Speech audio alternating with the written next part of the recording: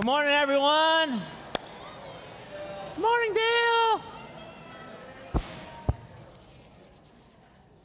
All right, let's warm up. Man, I walked outside this morning, as you all did, unless you teleported to your car or something. I'm like, man, it's cold. And then I looked at my watch, and it told me what the temperature was, and then it felt colder. So I'm just like, ignorance is bliss, I guess. So I don't know what it was at your house. 33 walking out of my door. Woo! As my joke is, I pay too much money to live here for 33. I demand something better and different. We're going to jump into a series going into 2024, and I think in a lot of ways, these are kind of seem to me to be like the first things, like 6 essential things for us individually as followers of Jesus, or like at least interested in Jesus or interested in what the Christianity might be about for us as a church. Now I know there are many things. So I'm like, no way I'm saying these are the only things that are linked. But I think these things, understood, considered, curious about, might open some deeper things in our hearts, in our minds. And I think they're really linked together. Things like faith and discipleship or following Jesus, worship, ministry, life in the Spirit, community. I think to understand these things is really super essential. I call it staring at Scripture. It's kind of what I do. Like I stare at it, not like in a glaze sort of way, but like what is jumping out to me? And I would say this past summer when I was on like a study leave, this is what jumped out to me to start our year with. It comes from Hebrews chapter 10, and I try to highlight how these things jump out. The author writes this: "Therefore, brothers, since we have confidence to enter the holy places, by the blood of Jesus, by the new and living way that he opened for us through the curtain, that is, through his flesh. And since we have a great priest over the house of God, let us draw near with a true heart in full assurance of faith, with our hearts sprinkled clean from an evil conscience and our bodies washed with pure water. Let us hold fast the confession of our hope without wavering, for he who promised is faithful." Man, we just sang about that a lot. "And let us consider how to stir up one another to love and good deeds, not neglecting to meet together, as is the habit of some, but encouraging one another. And all the more as you see the day drawing near." So as an outline for us over the next 6 weeks, that's the verse that jumped out to me as I stared at it. Because what the author is doing here to this letter, he's just explained how what Jesus did was the once and for all final act of sacrifice to bring people back to his Father. And he said, because this is true, this is now the pathway for all of you. Seems to me for us to stare at it for a little bit. But before we go into that, I just want us to pray. I was going to invite you to stand, but I hear we stand up and sit down too much at church. Unlike, I guess, all day long, you just sit. You don't actually move. So I think you actually do stand up and sit down. So if you want to, you can stand with me, but I'm giving you full permission in 2024 not to. I take a posture of receiving. You can read this prayer with me. Father, what we know not, may you teach us. What we have not, may you give us. What we are not, may you make us. In Christ's name, amen. Promise I won't make you stand the rest of the way. Even though in some churches, when the pastor's doing well, they stand up and they're like, "You go!" That's not what we do at all here. Though in 6 weeks, I'll be in Rwanda, and they do that, and I'm going to come back and make you do the same. Today, we are going to talk about faith, what it is not. It is a huge topic that I will preach to you in exhaustive form in the next 27 minutes. In many ways, this is an overview, but for some of you, it might be very specific. There's an amazing story about a guy named Horatio Spafford. You may know this name. In the 1870s, he was an incredibly successful lawyer, landowner, a lot of businesses in Chicago. Through some different circumstances, he had lost a lot of his fortune. He had lost a lot of his ownership of properties in the Great Fire and all these different things. He was a devout follower of Jesus. In fact, had committed to going to Europe to help support D.L. Moody's evangelism and outreach, and had in so many ways saying, God, I am taking what you have given me, and I'm going to worship you, and I'm going to serve you. He sent his family on ahead, 4 daughters and his wife. He was going to meet them a little bit later because he had more work to take care of. And tragically, on the ship ride across the Atlantic, somehow the ship had shipwrecked, crashed into another ship, I believe. And he received a telegram from his wife that said, all is lost, I'm the only one saved. His 4 daughters had died in this shipwreck. He made his way across the Atlantic to meet his wife in Europe, and in the very same place where his daughters had died, he wrote these words to the song, It Is Well With My Soul. When peace like a river attendeth my way, when sorrows like sea billows roll, whatever my lot, thou hast taught me to say, it is well with my soul. When I read amazing words like that of someone who's gone through so much and lost so much, I think 2 things. One of the things I would say is a very condemning thought, meaning this man had amazing faith. No matter what came his way, he could say, it is well with my soul. And the words that the enemy tells me is, your faith will never be like that. Just quit. Those words aren't from God. There's another thought that comes to my head, of one of curiosity. And in fact, thoughts and positions and postures of curiosity is exactly where God wants us to be, where I wonder what took place in that man's development of his faith, that's where he got. You see, faith is something that you carry through the ups and downs of your life. It's not just the moment where you might have come to believe something about Jesus or the point of salvation, but it's actually something you bring through the valleys and the peaks of life. Because faith holds you to someone when the lure is to walk away, to what is commonly known now as to deconstruct in order to no longer have it, or slowly fade away into a self-reliant belief system. There's something amazing about faith that we see in Scripture. Jesus, his attention was grabbed by faith. Now, it wasn't faith of people who knew so much or knew all the rules or all the theology. In fact, so many of those people, he's like, man, you don't get it at all. But he made these amazing observations, and some of these are really familiar to you if you know Scripture. If not, I'd encourage you to go back and read these. But he had these encounters with people, like when the friends lowered their friend down to be healed by Jesus, Jesus looked up at his friends and saw what? Their faith. He said, your friends have great faith. To the woman that bled for 12 years, and she just reached out to touch him. To her, he said, it is your faith that made you well. To the centurion whose child had died, he says to him, nowhere in Israel have I seen such faith. To the woman who was washing Jesus' feet with her hair and her tears, he says to her, she has done a wonderful thing. It is her faith. Someone who came back to Jesus after deep, deep gratitude of what he has done in her life, to that person, Jesus says, your faith has made you well. In each one of these situations, you can see all throughout Scripture, there is something about a move towards Jesus that Jesus goes, whew, that is faith.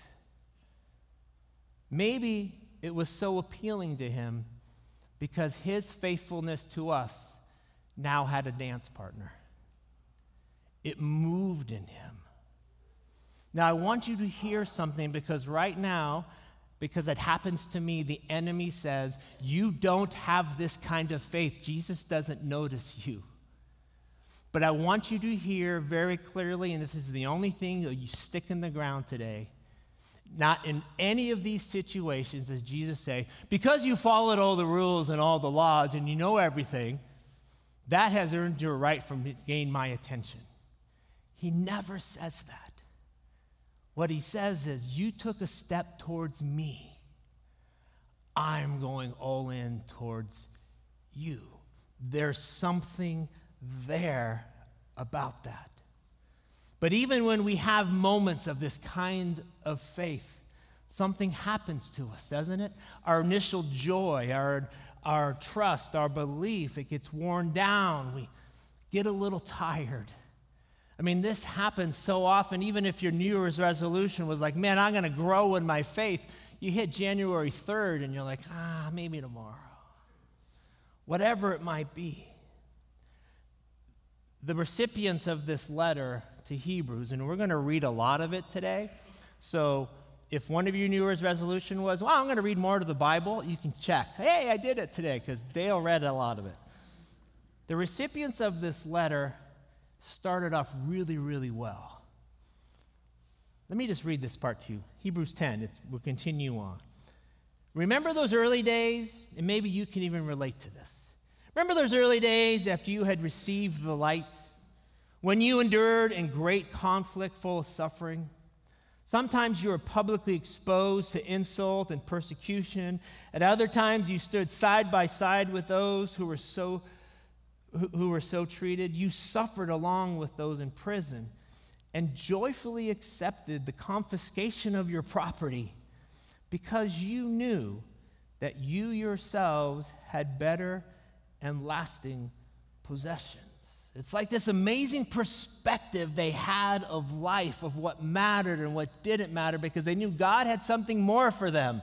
It's a mountaintop experience. It's a giving your life to Jesus. It's a recommitting of things. It's seeing things for how God sees them. The writer goes on and he continues to implore them to connect to that level of faith. So do not throw away your confidence because it will be richly rewarded.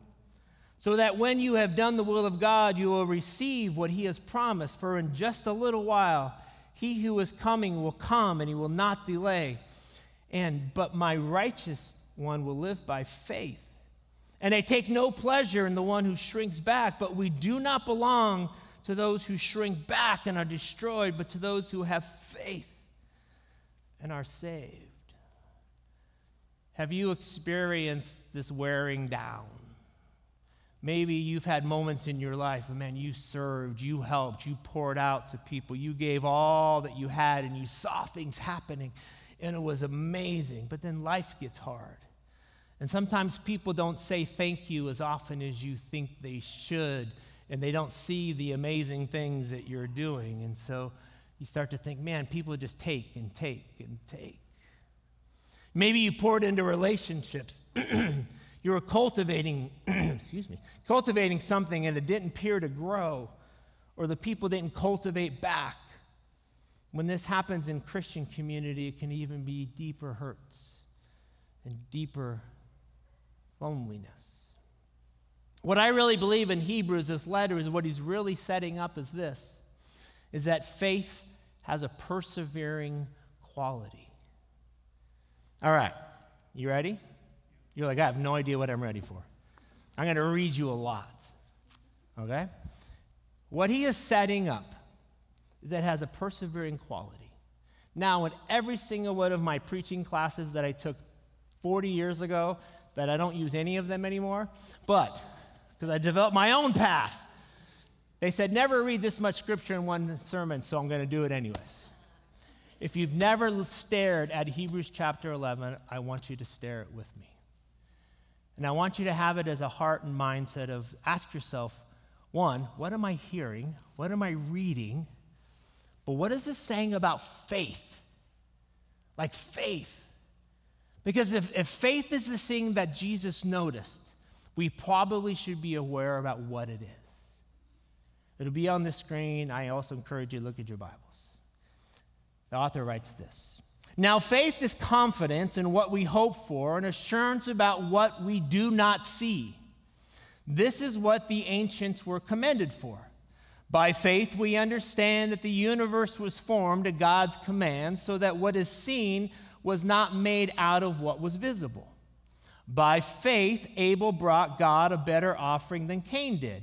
By faith he was commended as righteous when God spoke well of his offerings. And by faith Abel still speaks, even though he is dead. By faith Enoch was taken from this life so that he did not experience death. He could not be found because God had taken him away. For before he was taken, he was commended as one who pleased God. And without faith, it is impossible to please God, because anyone who comes to him must believe that he exists and that he rewards those who earnestly seek him. By faith, Noah, when warned about things not yet seen, in holy fear built an ark to save his family.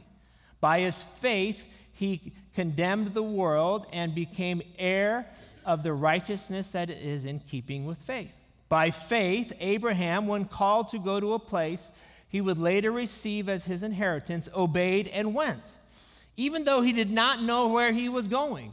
By faith, he made his home in the promised land like a stranger in a foreign country. He lived in tents, as did Isaac and Jacob, who were heirs with him of the same promise. For he was looking forward to the city with foundations, whose architect and builder is God. And by faith, even Sarah, who was past childbearing age, was unable to bear children because she considered him faithful who had made the promise. And so from this one man, and he as good as dead, which is like that just, I mean, you're really old if you're as good as dead. Like that's, I'm just saying. He was as good as dead. That's just a funny phrase from the Bible. I don't even know where I am now. Came descendants as numerous as the stars in the sky and the countless as the sand of the seashore. All these people were still living by faith when they died.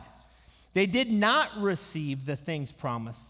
They only saw them and welcomed them from a distance. Man, if that's something we need to stare at, it's that. Admitting that they were foreigners and strangers on earth. People who say such things show that they are looking for a country of their own. If they had been thinking of the country they had left, they would have had opportunity to return. Instead, they were longing for a better country, a heavenly one. Therefore, God is not ashamed to be called their God, for he has prepared a city for them. Then the writer goes on, talks about Isaac, Jacob, Esau, Joseph. Jump down to verse 23. By faith, Moses' parents hid him for 3 months after he was born because they saw he was no ordinary child, and they were not afraid of the king's edict. By faith, Moses, when he had grown up, refused to be known as the son of Pharaoh's daughter. He chose to be mistreated along with the people of God rather than to enjoy the fleeting pleasures of sin. He regarded disgrace for the sake of Christ as a greater value than the treasures of Egypt, because he was looking ahead to his reward.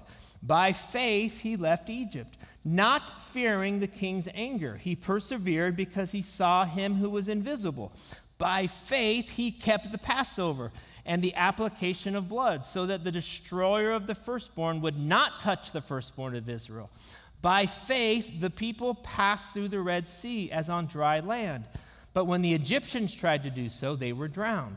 By faith, the walls of Jericho fell after the army had marched around them for 7 days. By faith, the prostitute Rahab, because she welcomed the spies, was not killed with those who were disobedient.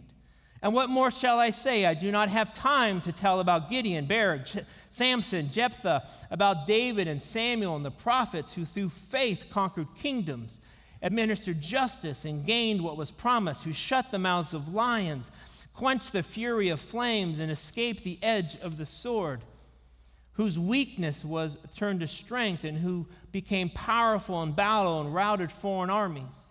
Women received their dead raised to life again. And jump down to verse 39. These were all commended for their faith, yet none of them received what had been promised, since God had planned something better for us, so that only together with us would they be made perfect. And just a little bit in the next chapter. Therefore, since we are surrounded by such a great cloud of witnesses, let us throw off everything that hinders and the sin that so easily entangles, and let us run with perseverance the race marked out for us, fixing our eyes on Jesus, the pioneer and the perfecter of this faith. So what do we learn from what we just read, from what we just heard? Few things. Faith is not what you believe. It's who you believe in. Another way of saying it is this: faith is not a what word. Faith is a who word. Let's zero in on one of these people. His name was Abram at the time. Later, his name became Abraham, which was like a father. But Abram at the time received a vision in Genesis chapter 15. I can't tell you what this vision was like, but it was super specific. And God was telling him certain things, and it was a clear thing. What God told him to do was to move somewhere you don't currently live, because I have something for you that you will not go and get on your own. There are times when you're like, God, why are you doing this to me? He's like, because you won't do it yourself. And secondly, he says, though you are old, I will give you children. And they will be like the stars of the sky and the sand of the beach. His response was this in Genesis 15:6. Abram believed the Lord, and he credited it to him as righteousness. Believed. In ancient Hebrew, this word believed is leha amin, or amen. Now, we know amen in our current culture as the guy stopped praying, this is the end. Growing up in my family, we would pray before meals. Amen meant go, because we went and we went after it. For some of you, you may understand that the word amen might also mean so be it, a releasing of things. But really what it means in this context, and I'm going to lean towards simplicity to explain it. The word believed, when Abram says amen, it is a declaration of trust. Abram's amen to God was not, I believe you're able to do this. It was, I believe you are going to do this because this is something you have promised me. Now, what I have seen in so many people around faith is you are banking all in on things that God never promised. But you yourself have said, well, God should have promised me this, so I'm going all in on this. We create equations in our head. God loves me. God knows that I need this, so therefore God's love for me will give me this. I'm going all in. So be it, or faith, or trust, because it's a who and not a what. It says who is behind this. Faith is a who word. Believing is a who word. Trust is a who word. For a few minutes, I just want to talk about what is faith and what is it not. And once again, huge. And I would say over the next 5 weeks, hopefully we can connect and unpack what this really means. But starting with this is this. Faith is not what you believe. Faith is trust in God. Yes, belief is so important. Like the things of our faith and the details, and believing in Jesus and believing in one true God. Believing that he is who he says he is, but as James says in chapter 2, verse 19 in his letter, he says this, you believe that there is one God, good. Even the demons believe that and shudder. He's saying if you're like, man, I have such faith because I believe in Jesus, he's like, so do the demons. Where does that leave you? That is not a word of condemning. It is a word of, that's just the basic things. How are you moving towards him? There's a group of pastors that I do a lot of work with in Rwanda. And like I shared, I'm going back in a few weeks to be with them. There's a level of trust and faith that I've seen in these guys, men and women. And it's not because of the things they have. In fact, they have very, very little. And it actually is kind of maybe shocking to me in my own way of how little they might even know. But I'll tell you, their trust and faith is real, because when God moves, they always see it. Even in the smallest, simplest ways, they go, praise be to God.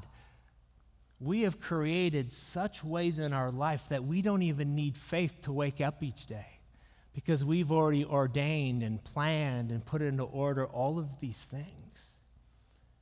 When in fact, these guys who have so little get to see a piece of God that means so much more.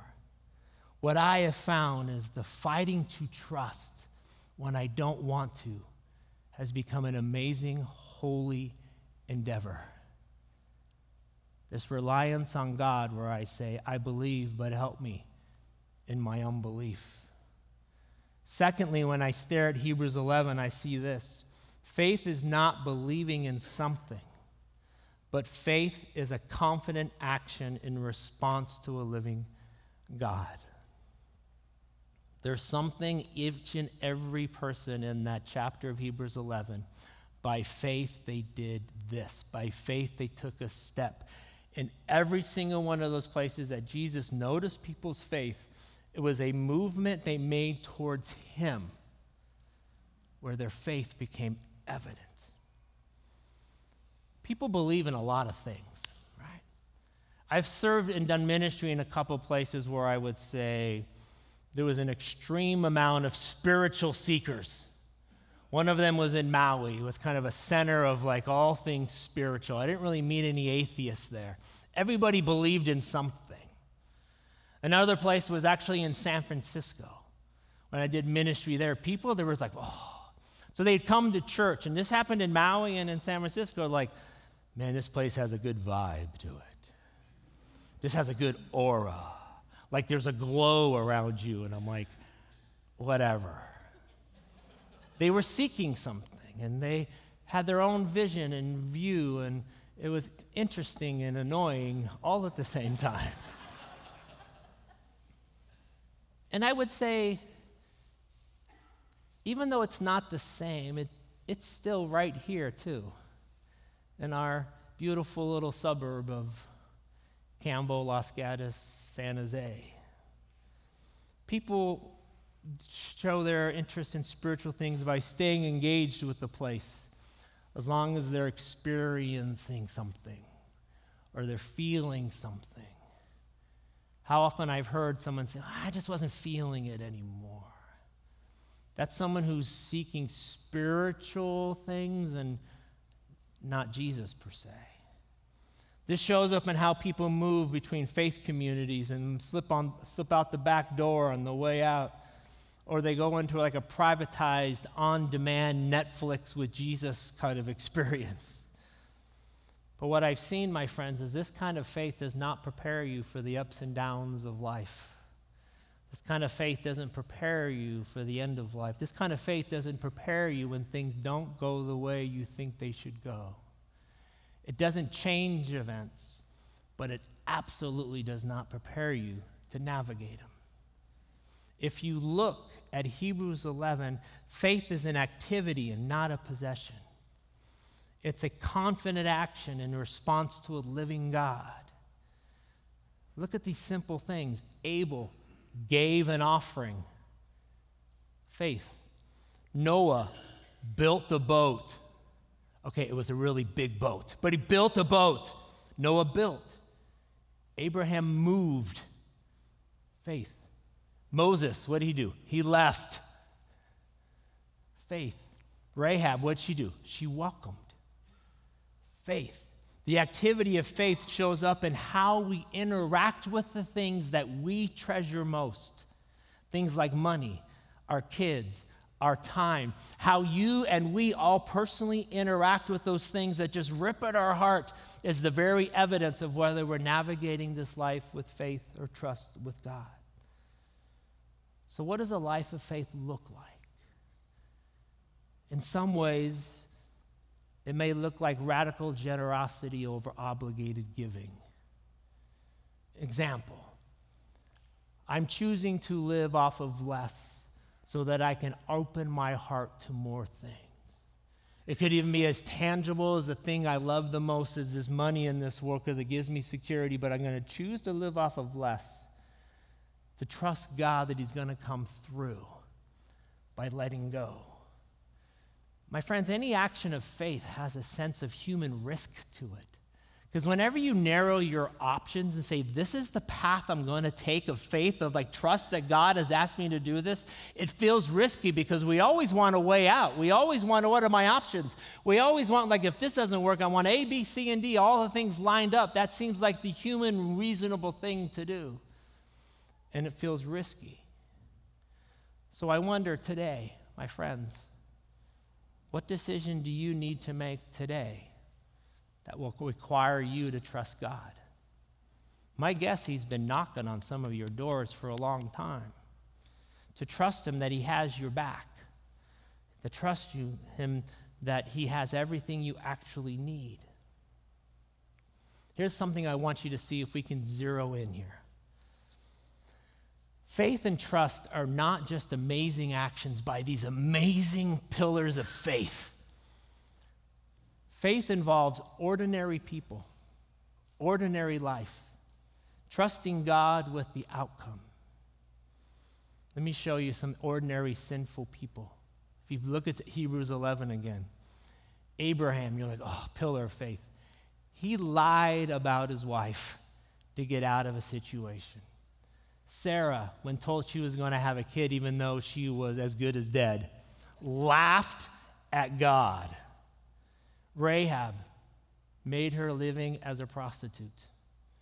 David committed adultery and had an innocent man killed.